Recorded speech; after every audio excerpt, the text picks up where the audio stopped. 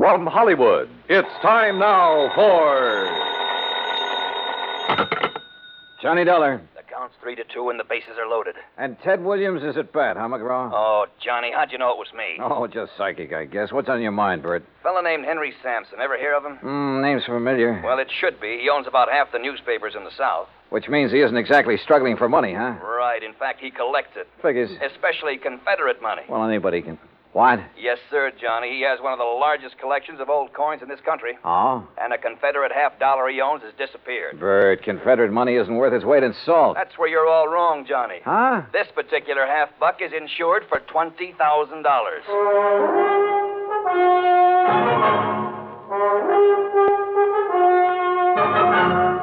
Bob Bailey in the exciting adventures of the man with the action-packed expense account. America's fabulous freelance insurance investigator. Yours truly, Johnny Dollar.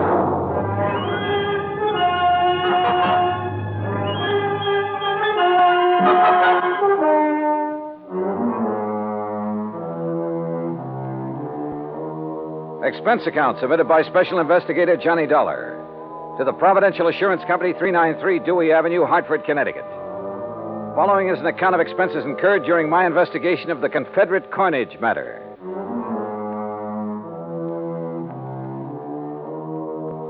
Expense account item 1, $1.20 taxi from my apartment to Bert McGraw's office. He was seated behind a haze of cigar smoke, reading a magazine. Oh, Johnny, come in. Hey, morning, Bert. Sit down.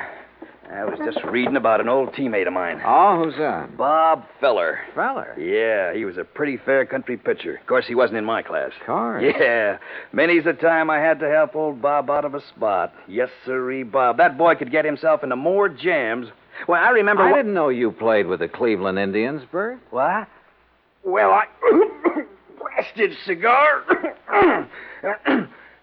You been reading up on baseball, Johnny? No, but I remember Bob Feller. Who doesn't? In 1940, I saw him pitch a no-hit, no-run game for the Indians. Oh, well, now, wait a minute. You and me, we must be talking about two different fellers. Yes, sir. That's so? Why, sure. This Bob Feller that was my teammate, he played ball for the Apalachicola Alligators. Yes, sir. Good old Bob Feller. Spelled it Faller. Feller. Yeah. Yeah. Yeah. Now, Johnny, about this Henry Sampson thing. His secretary called here just before I talked to you. Told me the coin had been stolen. Well, now, what makes that particular coin worth $20,000, Bert? Well, like I said, it's Confederate money, a silver $50, and where it was minted or something. That's what does it, I guess. Where was it minted? New Orleans. Now, during the whole time of the Civil War, that mint only turned out $4 $50. How come? Well, how should I know? I'm only going by what's on Sampson's original policy application. But you're sure about there being only 4 of those $50? Well, no, I'm not sure. You mean you've never checked? You insured the thing on Sampson's say-so? Well, Johnny, look, we were glad to get his business. Well, you must have been out of your mind. Oh, now stop balking, Johnny. You want to know how come that mint didn't make any more of them? You go ask him. I plan to. Where'd you say he lived? Right outside Birmingham, place called Shade Mountain. Expense account item 2, $107, air transportation, Hartford to Birmingham, Alabama. I claimed my luggage and was about to step into a cab when I was approached by a man of about 30, crew cut, Brooks Brothers suit. Mr. Dollar? Yeah, that's right. My name is Kopek, Michael Kopek. I'm Mr. Sampson's secretary. Oh, yeah. Your Mr. McGraw was good enough to tell me the time of your arrival. Are you all ready to go to Zora? Zora? According to the Bible, it was the village of Sampson. Oh, yes. Only I'd like to check into a hotel and freshen up a bit first. That is, if you don't mind. Mr. Sampson would mind, sir. But look, I've been He aboard instructed me to assign you a room in the guest house. I'm sure you will find it more than comfortable, Mr. Dollar. This way, please.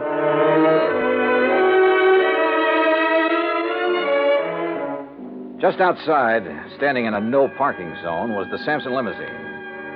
A uniformed chauffeur took my bag, and about 40 minutes later, we passed through the gates of Zora, Sampson's private domain.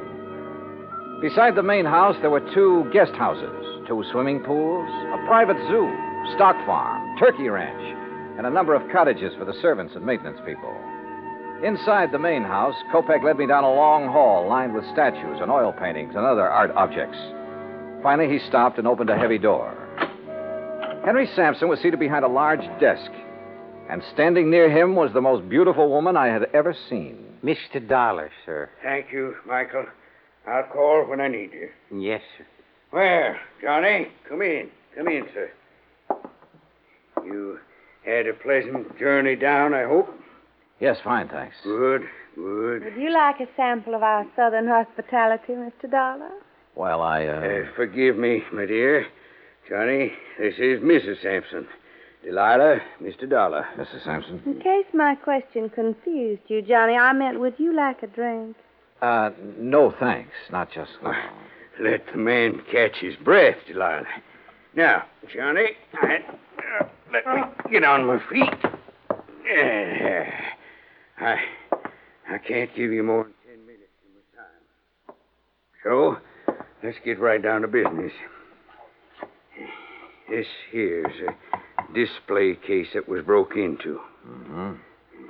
None of your other coins were taken, huh? No. Whoever did it knew what they wanted. They got the most valuable one. What about this lock? Was it tampered with? Wouldn't have done 'em no good to tamper with it. It's the biggest and strongest that Yale makes. Reckon he knew that. That's why he broke the glass. Then you think someone familiar with this room and your collection took the coin? If you want to know the truth, he suspects me. Delilah. Mr. Sampson, did anything unusual happen that evening? Did you have any visitors? None. Delilah and I ate our supper. I worked for a couple of hours, same as always. Then we played casino till 10:30. We always play casino until 10:30, John. It's the only thing that relaxes my husband. I see. There were only 4 people beside myself in the house. Mrs. Sampson, Mary, her maid, Digger, my manservant, and Michael, my secretary. Good old Michael, the trusty troubleshooter. Mr. Sampson, according to your policy application, only 4 of those Confederate $half were ever made. Is that right? Yes, 'tis. Confederate States didn't have any silver bullion to make more. Dirty Yankee blockade. Yeah. Could you give me a description of the coin, sir? Sure. Originally, it was a regular Union 1861 piece. At the New Orleans Mint, they ground off the reverse side and stamped on the shield of the glorious Confederacy and the words Confederate States of America. Hallelujah. May the South rise again. Now, that's not funny, Delilah. I think it is. Don't you, Johnny? Well, I'm just... You just give me your answer later. Right now, I'm going to have another drink. You ready? Not yet, thanks. No, you don't know what you're missing. You'll have to forgive my wife, Johnny. She isn't herself this evening. I haven't been myself in several years. Not since I married this man. You shut up, woman. Michael. Yes, sir. Mrs. Sampson is tired. Very tired. She wants you to take her to her room. Yes, sir. Well, see you at supper, Johnny. I'll have your supper sent up to Don't you. do me any favors, fat man. Get her out of here, Michael. Get her out before I... Sorry. But she... Sometimes... It's all right, sir. I understand. Do you? Good. Good man. Now then. Oh, that's better. Now, about the coin. President Jefferson Davis gave it to my great-grandpappy for his service to the cause. Are you sure of its value? Sure it's worth $20,000? Why, shoot, boy. My grandpappy turned down 10,000 for it back in 1879. The way things are now, it's got to be worth 4 times that. Well, what's the matter? Don't you believe me? I didn't say that. Well, then what are you looking at me so suspicious for? Well, Mr. Sampson, I have a hunch you're holding out on me. Johnny, you're getting paid money to find the person that took it. Now, you earn your pay. I'll try to. Only I'd appreciate some help. I'll give you help. In fact, already have. Like how? Like the gates to Zora. I've kept 'em locked ever since it happened. And until you find that coin, nobody leaves here. Those gates stay closed.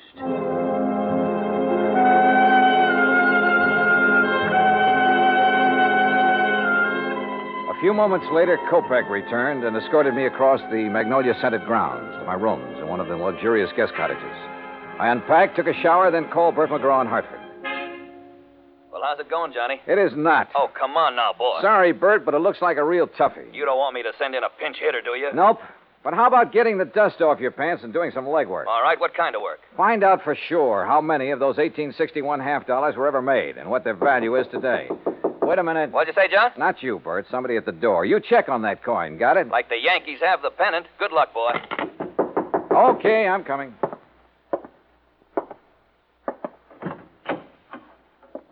Yeah? Mr. Dollar, Yeah, that's right. I'm Mary Williams, Miss Sampson's maid. And I'm Digger. Everybody just calls me Old Digger. He's Mr. Sampson's man. We snuck off and come over here to see you. Oh, well, come in, please. Thank you, sir. Oh, yes, yes, yes. Thank you. Sure hope nobody saw us come in here. Well, what's this all about, Mary? Mr. Dollar, being an insurance investigator, you work for a company instead of the police, is that it? Yes, the company I'm working for now is in Hartford, Connecticut. Way up north. Oh, that's good. Mr. Dollar, Digger here, he's just scared to death. Scared of what? If you'd be here a while, you'd know. Gosh, you sure would. Well, can't you tell me? Mr. Sampson's got a big place here. He needs lots of folks to keep it up for him, and he gets them cheap from the prisons. What? Yes, sir. Somebody finds out who's going out on parole. The next thing a man knows, instead of being all the way free, he's here, working for Mr. Sampson. Yes, sir.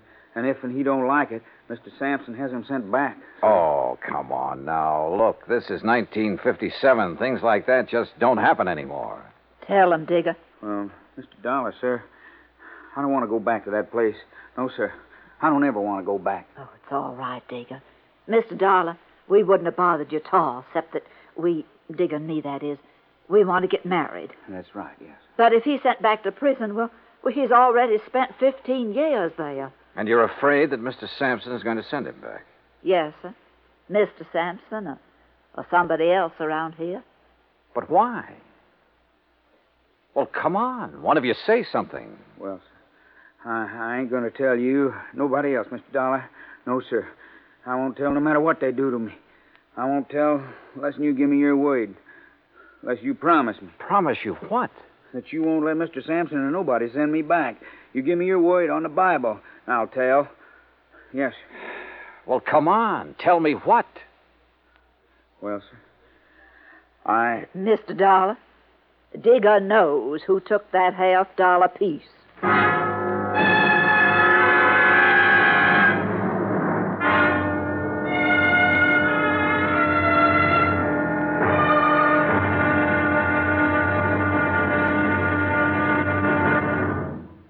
Act Two of yours truly, Johnny Dollar, in a moment.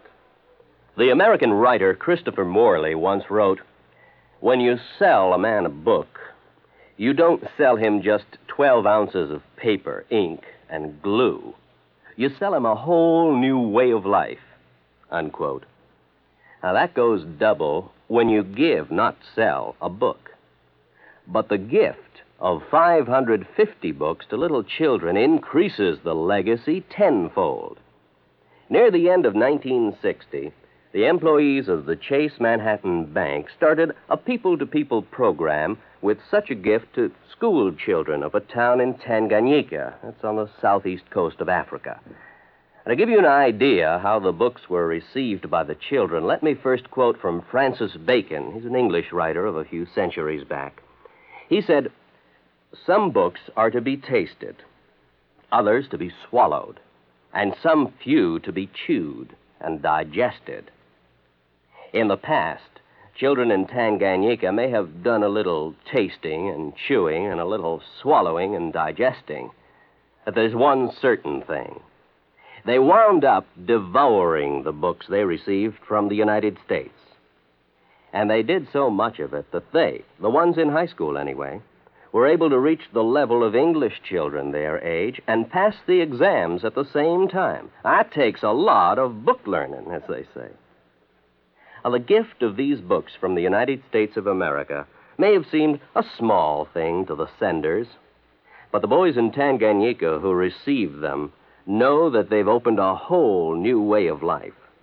They've greatly increased understanding in the classroom of freedom, the right of all men everywhere.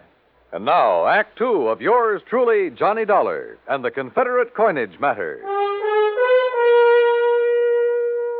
I wanted to help Digger, the Sampson servant who claimed to have information concerning the missing Confederate $50. But I couldn't promise him anything without first knowing more about the part he had played, if any, in the theft of the coin. I did promise to think over his offer and let him know if I was interested by the next afternoon. Anyway, at 8 that evening, I joined Mr. Sampson and Kopek for dinner in the large dining room. After we'd finished our coffee, Sampson rose and excused himself.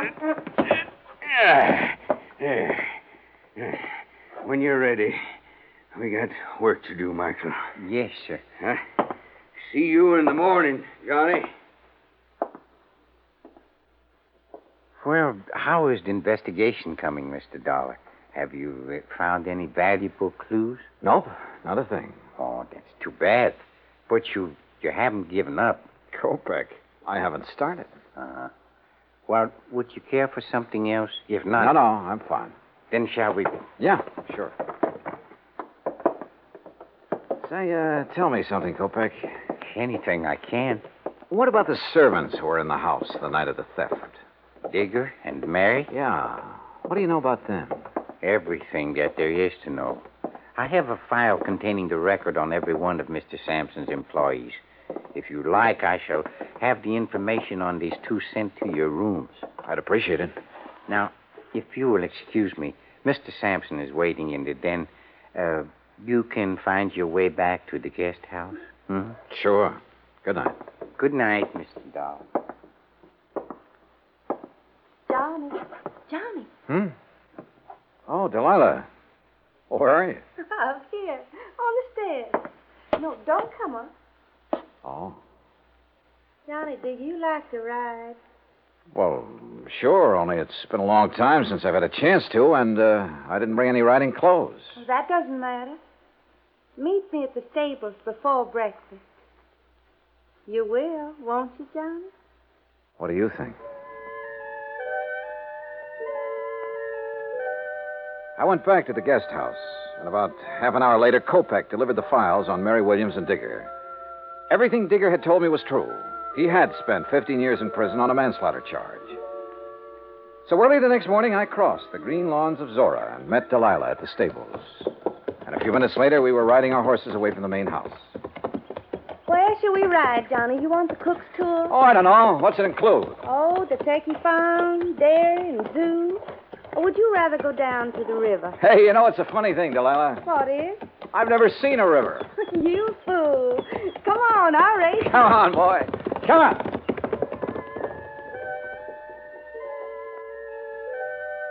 Finally, when we reached the river, we dismounted. And she just stood there for a long moment, looking down into the water. Well? I guess I'm just reaching for something I can't have. Yes. You understand, Johnny? Why did you marry him, Delilah? His money.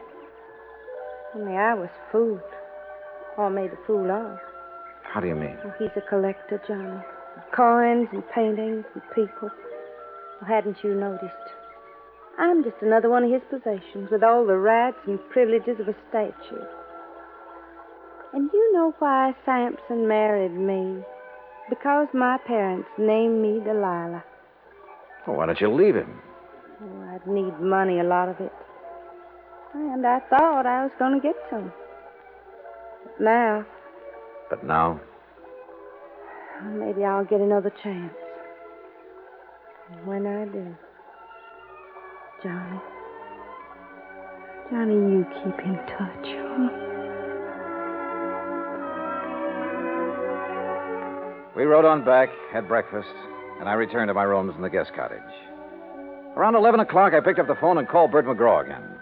Johnny, About time you called. Yeah, what'd you find out, Bert? Enough to know that I'm in trouble, and you got to get me out of it. Trouble? What kind of trouble? That Confederate $50. Do you know what it's worth? $5,000. What?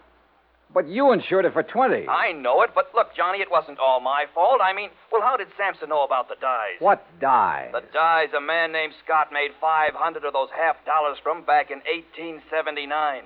That's what lowered the price of the original $50. You mean there are 500 of those $50 in existence instead of 4? 504. The 4 original ones made in 1861, and the rest were made later. Well, looks like you're out 20 grand, Bert. Oh, don't say that. Unless. Yeah? Unless you're willing to let me try something down here. Anything, Johnny boy, anything. Even if it costs $5 grand? Well, you know what'll happen to me if the company has to take a loss of $20,000 for something worth only $5. Johnny, please, go ahead. Thanks, pal. I'll call you later.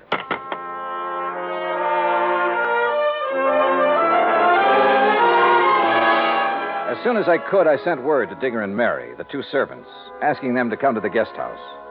It was almost 3 o'clock before they arrived. Miss Dollar, have you decided on what you're going to do? Yes, Mary, I have. Digger. Yes, sir? I can't promise that you won't be sent back to prison. Well, then I ain't going to tell you nothing. Now, wait. Sir. Let me finish. But I can promise that I'll do everything possible to help you. Well, sir, I have to ask Miss Mary. You know, she's the one who talked me into coming to you in the first place. I did it soon as he told me what he'd done. I didn't know about it till afterward, Mr. Dahl. All right. Just what did he do, Mary? Well, it wasn't his fault. He just had to break into that case and take that $50. Yes, sir, that's right. I had to. Why? Because she said that she'd tell Mr. Sampson something real bad about me. Something that'd cause him to send me back to prison. She? Mrs. Sampson? Yes, sir. That's the truth, Mr. Dollar. I swear it. All right, Digger, go on. What happened after you took the coin?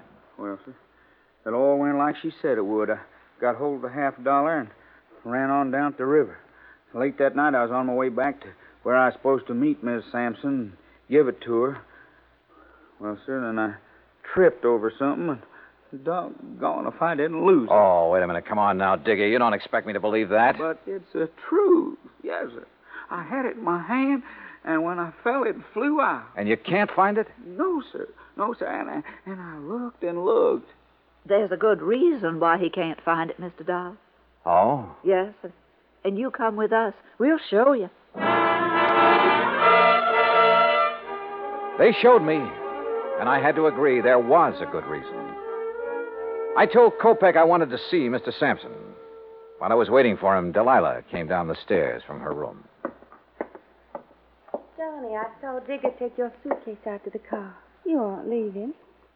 I will be in a few minutes. Well, Johnny, have you found the coin? No, not quite. But I know where it is. And I know how it got there. You do? Why did you do it, Delilah? Why did you make him do it? You ought to know by now, Johnny. I did it for the same reason I've done everything else in my life, for money. I thought I could use the money to get away from here. What'll you do now? I don't know. It's up to him. You do have to tell him, don't you? Yes, Delilah. I'm afraid I do. There's no other way. I mean, well, couldn't you say one of the servants? No, Delilah, don't you say it either. Okay, Johnny. See you around, huh? Sure. See you around.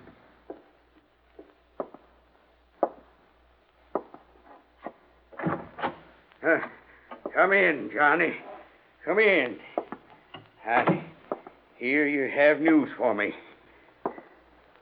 Well, boy, start in. Tell me. I told him as simply as I could. When it was over, he got to his feet and stared out the window for several minutes. When he turned back, he ordered Kopek to find Digger and take him to the place where the coin had been lost. A few minutes later, we joined him there.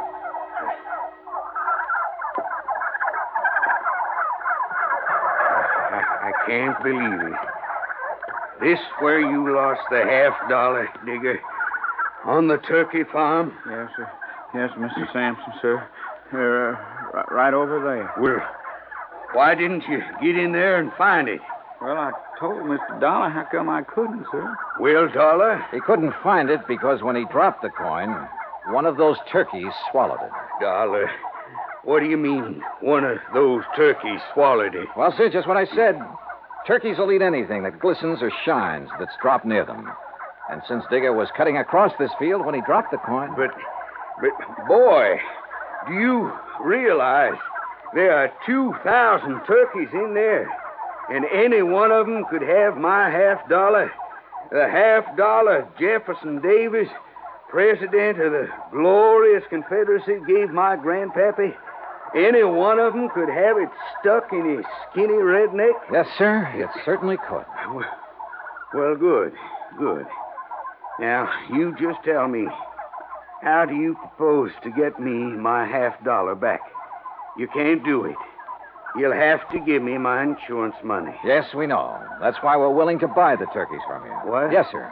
I'll give you $5,000 for the turkeys and guarantee to return the coin within 90 days, providing... Go on. Providing you allow Mary Williams and Digger to leave here and be responsible for the recovery of the coin. You mean you're going to let them tend the turkeys? I'm going to give them the turkey. What?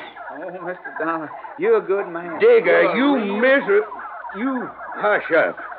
Well, Dollar, you sly fox. Doggone, boy. You just got yourself 2,000 turkeys.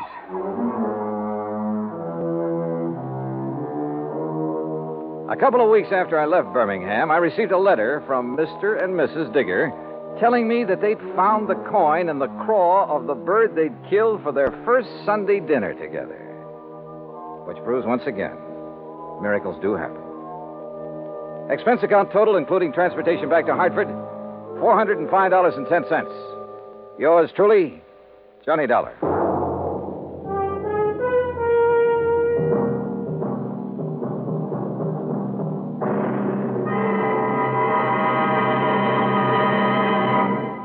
Now, here's our star to tell you about next week's story. Next week, the story of a tragedy that befell a sweet old widow, and the very surprising results.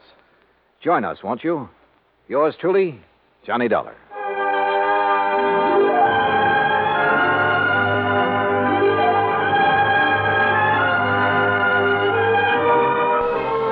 Yours truly, Johnny Dollar, starring Bob Bailey, originates in Hollywood. Written by Charles B. Smith, it is produced and directed by Jack Johnstone. Heard in our cast were Virginia Gregg, Eleanor Audley, Herb Ellis, Herb Vigran, Forrest Lewis, and Vic Perrin. Be sure to join us next week, same time and station, for another exciting story of Yours truly, Johnny Dollar. This is Dan Cubberly speaking.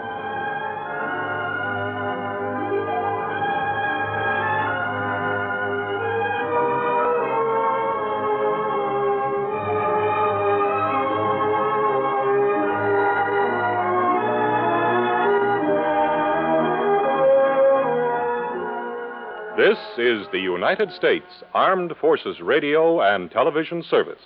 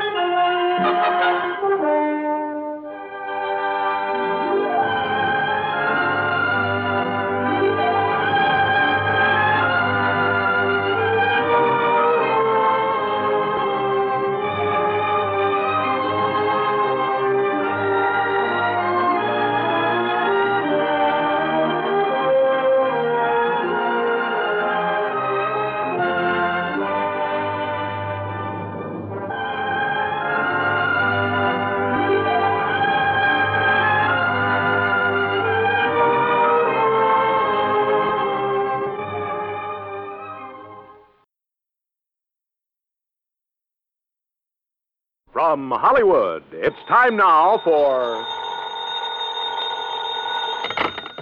Johnny Dollar. John, this is Harry Branson of Philadelphia Mutual Liability and Casualty Company. Well, hi, Harry. What is it this time? Fraud, murder, arson? No, none of them. Then what kind of a case has you in a dither this morning? As a matter of fact, John, there is no case. Oh, now don't tell me you're spending company money on just a social call. Why, Harry. Of course not. John, I wish you to take a motor trip with one of our very important clients. Well, now, that depends. Perhaps you've heard of her, Betty Charlene Winters. No, but she sounds interesting. She is. She's one of the most charming people. Very wealthy, too. John, you'll love her. Oh, tell me more. I want you to accompany her to her summer place on Lake Wawayanda in northern New Jersey. Sounds better all the time. On expense account, of course, plus a fee of $1,000 for the week or any fraction thereof. How can I lose? Harry, I'll grab the first train.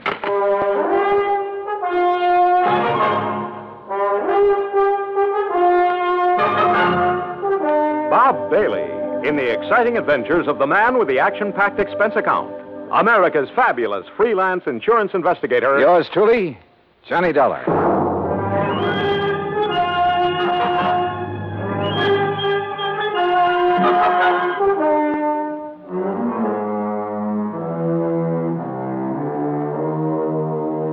Expense account submitted by Special Investigator Johnny Dollar to the Philadelphia Mutual Liability and Casualty Company, Philadelphia, Pennsylvania. Following is an account of expenses incurred during my investigation of the Wayward Widow matter. Expense account item 1, 2150, fare and incidentals, Hartford to Philadelphia. At his office on Walnut Street, Harry Branson looked as though he'd been just sitting there waiting for me ever since his phone call. I'll get straight to the point, John. Well, good. You don't mind if I sit down first, though, do you? Oh, no, of course not. As I told you on the telephone, Mrs. Winters is one of our Mrs.? You didn't tell me that. Her husband died just a short time ago. Oh. And you, the old friend of the family, have been consoling the lovely widow, eh? John. Yeah, when you pick 'em, you really pick 'em, Harry. Hey, do you remember that little brunette you went for in the last case I handled with you? John, that has nothing whatsoever to do with the matter at hand. Yeah, okay, maybe not. Oh, but you sly dog. I'm betting right now you wish you could make this trip to the lake instead of me. Of course I do. The beautiful forests and mountains up there at this time of the year. Oh, sure. Just for the scenery. All right, now tell me all. Well, the Winters were very wealthy. Betty Charlene Winters still is.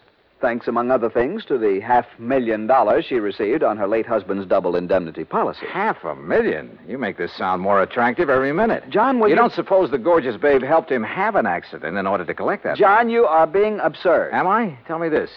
Was he older than she? Yes, he was. Uh-huh. And 2 and 2 make 4. And you are making no sense at all. Hey, you have got a case on her, haven't you? Will you please stop this nonsense and listen to me? Now, as I started to say, their lovely home is out between Ardmore and Bryn Mawr. All right, go on.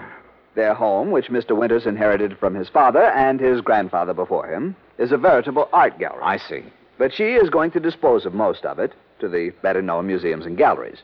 She plans to sell the family mansion, too, just as soon as the estate is settled. Doesn't go for the old stuff, huh? You're quite right. Her taste is more for the modern. That's the way I like 'em. I beg your pardon? Nothing. Go on, Harry. Yes.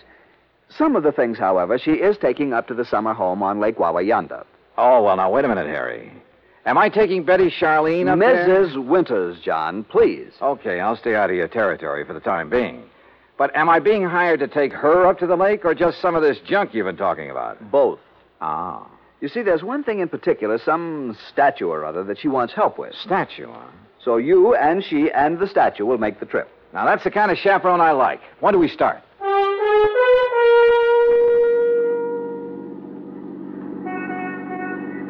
I must confess it's quite a relief to get out of that office for a while. Oh, don't try to kid me, Harry.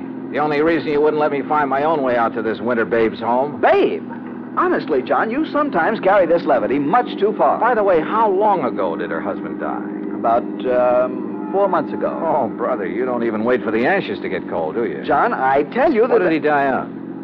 Well, it was an accident. Yeah? In the car during a little trip that they were making south of here. He'd taken over the wheel from the chauffeur. They struck the abutment of a bridge over a tidal creek leading out to Delaware Bay. Oh? He was thrown out, and his body was carried into the bay. It was never recovered. And so our tasty little dish was left with $250,000 life insurance, a huge estate... John, I simply will not listen to any more of this sort of nonsense. Besides, this is the driveway up to the house. Lovely place, isn't it? It was lovely. There must have been over an acre of perfectly tended lawns and gardens. And in the middle, atop a slight rise, was the main house, built of solid white stone of some sort. Old, too, but in beautiful condition. This was wealth, all right, and plenty of it. Harry's year-old car looked almost tawdry in this setting. We stopped, went up the broad front steps and across a wide porch and rang the doorbell. Yes? Oh, Mr. Branson. That's right. Mrs. Winters is waiting for you in the sunroom. Thank you. Come, John. The butler led us through a large reception room, a huge living room, both of them hung with beautiful prints and paintings, through the walnut-paneled library with its high ceiling and hundreds of leather-bound books. Finally, after passing through a long corridor lined with statues and magnificent vases, we entered the spacious sunroom. There, standing in front of a chair at the window, was a chauffeur. And in the chair sat Betty Charlene Winters. Mrs. Winters, may I present Special Investigator John Dollar.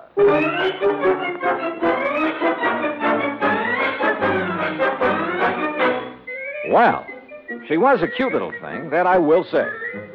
But instead of a young, blonde, and beautiful, well, let's face it, she was 70 if she was a day. All my dreams of a high old time during a week at a mountain lake suddenly vanished into thin air. How nice of you to come, Mr. Dollar. Investigator, did you say, Mr. Branson? Yes. I see.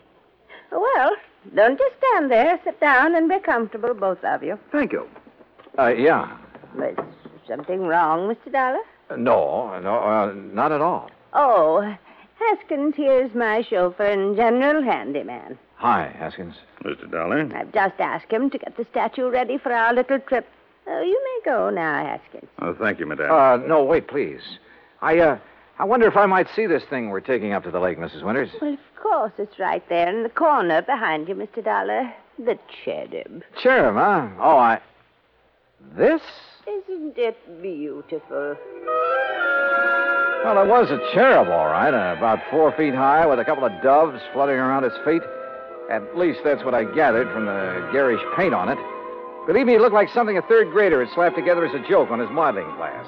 Now, I'm no artist, but so help me, I could have done better myself with a handful of mud and with my eyes closed. An old family piece, Mr. Dollar. Antique. I started to say what I was thinking, but then Haskins lifted the atrocity off its pedestal and left with it. Haskins has made a special box for it. He'll place it in the car so we can leave with it tomorrow. You are ready to leave on such short notice, aren't you, Mr. Dollar? Well, now look, Mrs. Winters, Yes, his luggage is right outside in my car, Mrs. Winters. Then, Eric, you may fetch it and put it in one of the guest rooms. Very good, madam. By the way, I hope you know how to drive a Pierce Arrow, Mr. Dollar. Pierce? Or did you think perhaps Haskins would drive us up to the lake?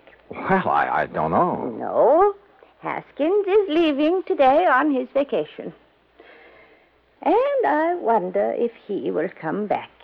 Why do you say that, Mrs. Winters? Oh, I've been having some trouble with him. Oh?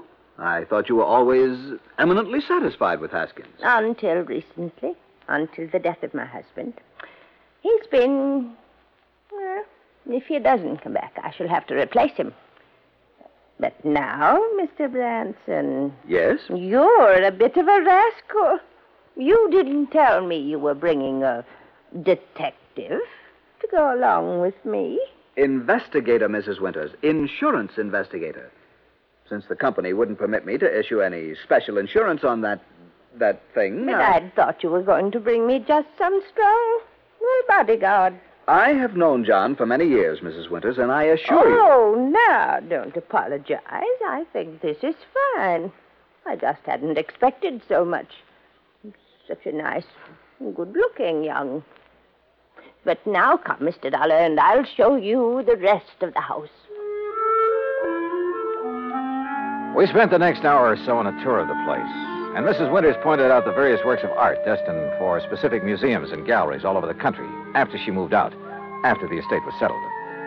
Then Eric caught up with us and announced that Haskins had created the statue and placed it in the car. You know, I was curious about that car, so we went out to the garage and inspected it. It was a Pierce Arrow, all right. Vintage of 1928, complete with headlights on top of the fenders and as bright and shiny as the day it was made. When I tried the starter, it purred like a contented kitten. With a bass voice, that is. Along about 5 o'clock, Mrs. Winters, with a sparkle in her eye, announced it was cocktail time. Harry, being a teetotaler, decided to leave, but not before I buttonholed him for a quick conference.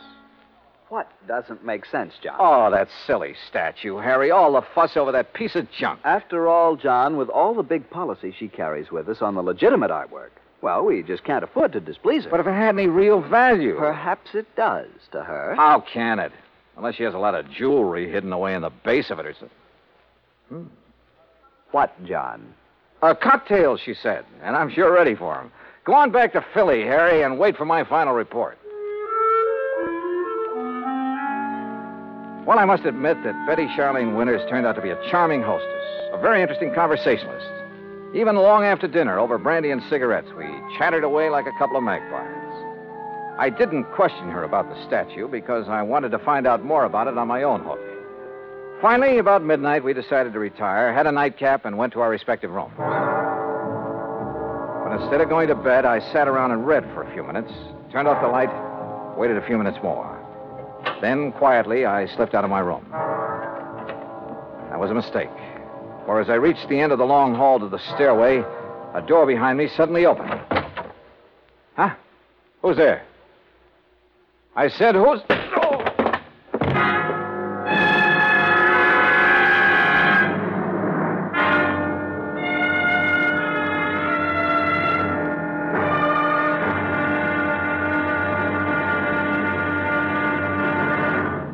Act two of yours truly, Johnny Dollar, in a moment.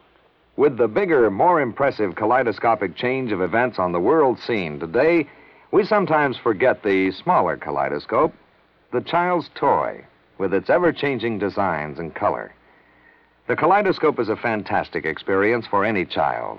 That is, any child who can see. But what of those children who cannot experience the ecstatic pleasures of form and color in the ever-changing world about them? This problem has bothered many, and many such people have tried to solve it. One-time soldier in the United States Army, Robert Neiman, is one of them. Captain Kenneth Moyer, also of the Army, is another. Both men, while stationed in Japan recently, set about the task of raising funds for the purpose of providing eye examinations and operations for sightless Japanese children. In return for this gesture, Japanese eye surgeons did not charge for their services. For those children who could not be cured, Braille typewriters were purchased and donated for training purposes in the hope of giving a few more people useful lives. Both Neiman and Moyer worked independently of each other. Neither knew of the other's interest in such a gratifying project. Both have continued the work with enthusiasm. The results of their efforts, when a blind child sees again, or perhaps for the first time, that is their reward. For a child, as for an adult, new sight leads to understanding. And understanding is a building block of freedom, the right of all men, everywhere. And now, Act two of yours truly, Johnny Dollar, and the Wayward Widow Matter.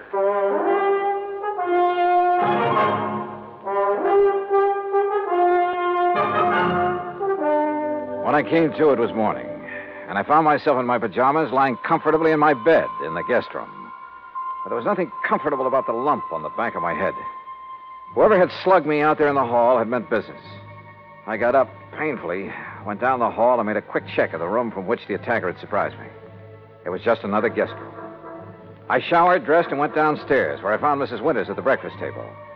She was very much distressed over what had happened and suggested we go out and look in the trunk of the car immediately.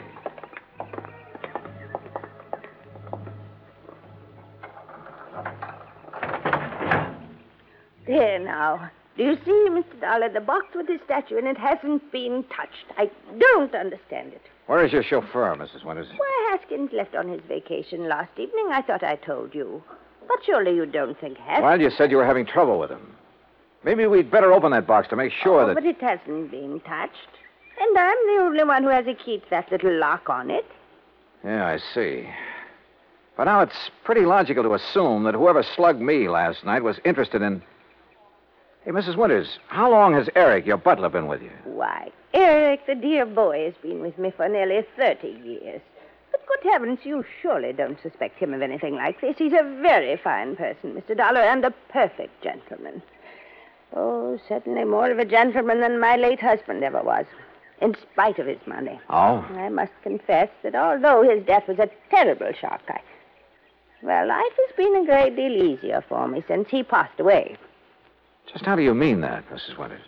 No, well, why talk about it? Something that... No, why not talk about it? I married Charles for his money, Mr. Dollar. I'd never got any further than the front line of the chorus until he came along. Would you believe that I was a chorus girl? Well, as a matter... And the wealth and the luxury that he could give me was very attractive, was very satisfying for a long, long time. But for the past 10 or 15 years, maybe more, he insisted that we just stay penned up in this musty old museum he called a home. And what happened? Well, all our friends were traveling around the world, seeing new places and new people. We just sat here looking at four walls and at each other.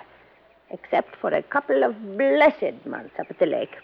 You'll love the place up there, Mr. Dollar. It's new and fresh and modern. I had it built over his protests.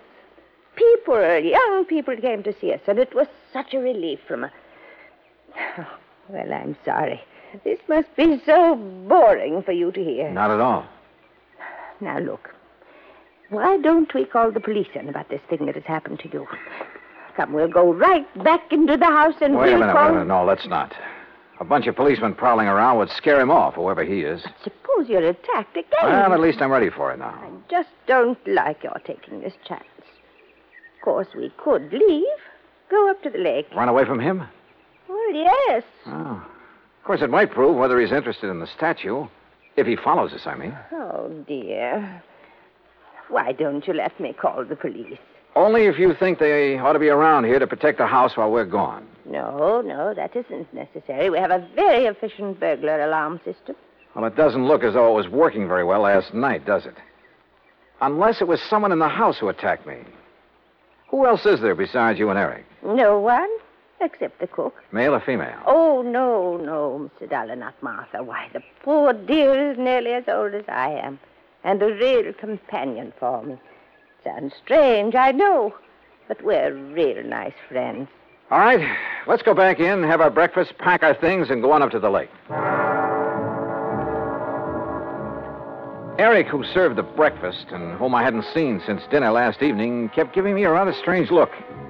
And as soon as breakfast was over, I quickly stuffed my things into my handbag and headed down to the garage. Eric was waiting for me there. He insisted that he put my things into the trunk of the car, which killed any chance I might have had to pry open the box with the statue. I started to question him about the night before, but as it turned out, my questions were quite unnecessary. Yes, Mr. Dollar, it was I who carried you back to your room and put you to bed. Oh? You see, I was making a final inspection of the house, as I always do after everyone else has retired. I'm always concerned about the many valuable things we have. I don't blame you.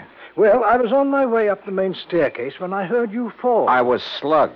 Forgive me, sir, but when I found you there at the head of the stairs, I thought your condition was due to... you must pardon me, sir, but was due perhaps to having imbibed too much brandy after dinner? Not a bit of it. Somebody barged out of that guest room and struck me from behind. But I saw no sign of anyone else about. You're sure? Most certain, sir. Was this fancy burglar alarm system you have turned on? Yes, sir.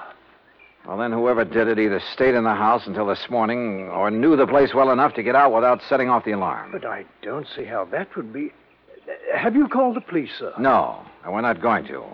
Mrs. Winters and I are leaving for the lake just as quickly as possible. But don't you think this is sufficiently serious to warrant... Don't forget one thing, Eric. It was pretty dark in that hall. The attack might have been intended for you. Good heavens. But why, sir? I don't know. Oh, dear. Oh, there you are. Eric, you may fetch my bags from my room while Mr. Dollar and I planned the trip. Very well, madam. No, you don't know how glad I'll be to get there. Such a relief from this place. And all the things associated with it. I'll be so glad when Charles' estate is settled and I can sell this old house and just Martha and I can stay at the lake. Oh, I know all the paintings and things are all very fine and valuable. But I'm so tired of looking at them. Well, then why do you take this so-called, I beg your pardon, the statue up to the lake? Well, this is different. Oh, yeah, I'll grant you it is a bit different from the other things that... Oh, well, let's talk about it along the way.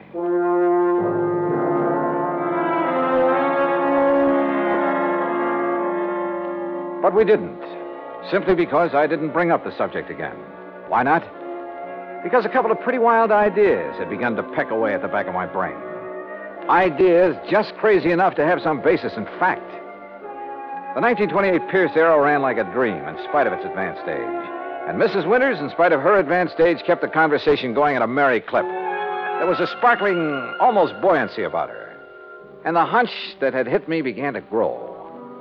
We crossed the Delaware River at New Hope on Route 202, and in Lambertville, we stopped at the sign of the Flying Red Horse to gas up the car. That's item 2470. While the attendant was busy with that and checking the tires and battery and so forth, I made some excuse or other and stepped around to the telephone booth at the back. Harry Branson here. Harry, I want you to drive out to the Winters home in Bryn Mawr again. Oh, what for? Just do it, right away. Then call me up at the lake. Well, whatever you say, John, but I wish you'd tell me... Gotta go now. Goodbye. The rest of the trip through the pretty North Jersey countryside was uneventful. And finally, north and east of the little town of Andover, we came to Lake Wawayanda. We drove along a private road to the far end of it, and there, perched on a little cliff above a deep basin, was a real smart, modern brick and glass home.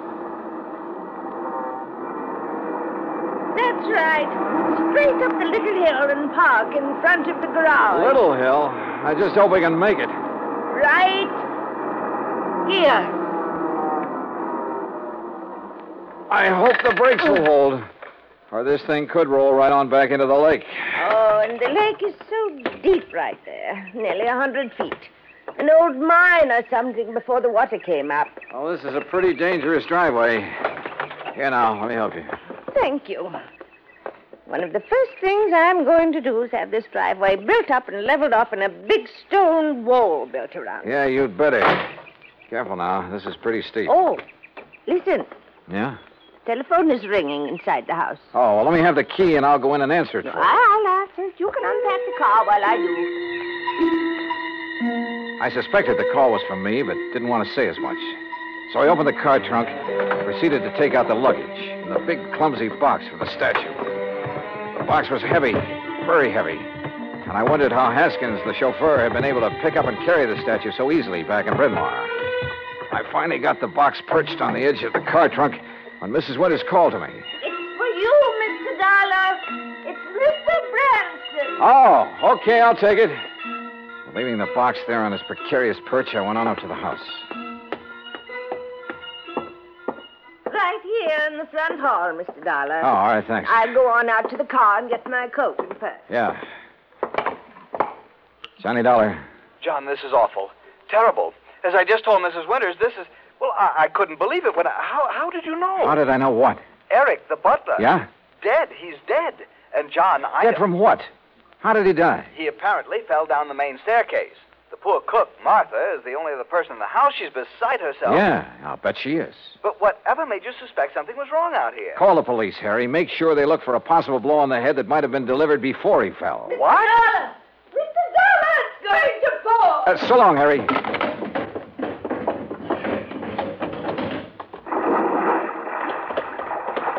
Oh, dear. Oh, Mr. Dollar, oh, dear. Ah, fell off the back of the car, huh? Yes, the big box. I must have bumped it when I reached into the trunk for my weekend case. Bounced right down into the lake, huh? Yes, my beautiful little statue is at the bottom of the lake. Oh, well, don't worry, Mrs. Winters. We'll get it back. I'll have a diver come up here. No. It's all right. We'll leave it there. Huh? No, you were right. It'd only be another memory of the musty old house in Bryn Mawr. It really has no place here where everything is so fresh and new and clean. We'll get it back. But it really had no actual value. You were right, Mr. Dollar. It's better to just... Yes, we'll leave it there. Sorry, Mrs. Winters, but that's where you're wrong. Why, Mr. Dollar... We'll get it back, all right. And whatever's in it. Oh, dear. I suppose I might have known. Expense account item 3, $290 even for the diver who came over from New York and retrieved the box from the deep hole in the lake. 2 boxes, as a matter of fact. One with Haskins' body in it, and the other with the body of Charles Winters, the body that was supposed to have been washed out to sea after a car accident. The story? Well, of course. After Haskins got rid of Charles for me, I had to do something about him. Or rather, we did. Martha, you know. Such a wonderful friend. Was Haskins the one who slugged me? Yes, so foolish of him, wasn't it? But he'd heard Mr. Branson say you were an investigator, and it frightened him. Worried me a little, too. Well, he might have killed you, too, if Eric hadn't stopped him. And, of course, Eric knew that Haskins had unwittingly made this second box for his own body. So now Eric's gone. Martha, huh? Yes, she did it. But she had to put him away. Oh, yeah. You see, he was the one who took care of Haskins for us. And we couldn't have him around knowing everything. Oh, dear. Martha and I had planned so many wonderful things together. But now... Oh, dear.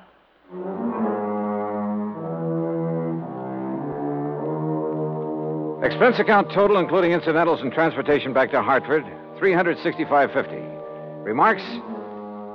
Well, I'd rather not say how I feel about a case like this, Harry. A whole crime wave by a couple of apparently sweet old ladies. The legal procedures, and there'll be plenty of them, are up to you and the company, as well as recovery of the insurance paid on poor old Charles Winters. Hey, next time, give me a case that doesn't turn my stomach, will you? Yours truly, Johnny Dollar.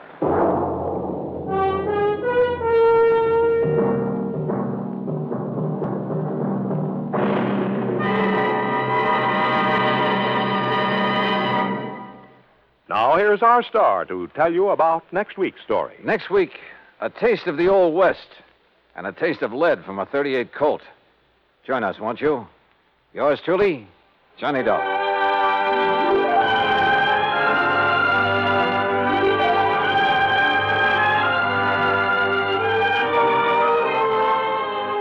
Yours truly, Johnny Dollar, starring Bob Bailey, originates in Hollywood. It is produced and directed by Jack Johnstone, who also wrote tonight's story. Heard in our cast were Virginia Gregg, Harry Bartell, Eric Snowden, and Frank Gerstle. Be sure to join us next week, same time and station, for another exciting story of Yours truly, Johnny Dollar.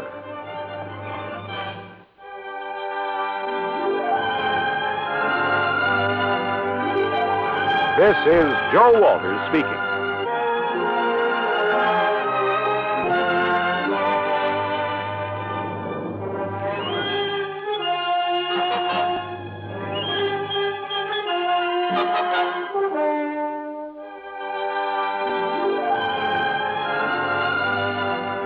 This is the United States Armed Forces Radio and Television Service.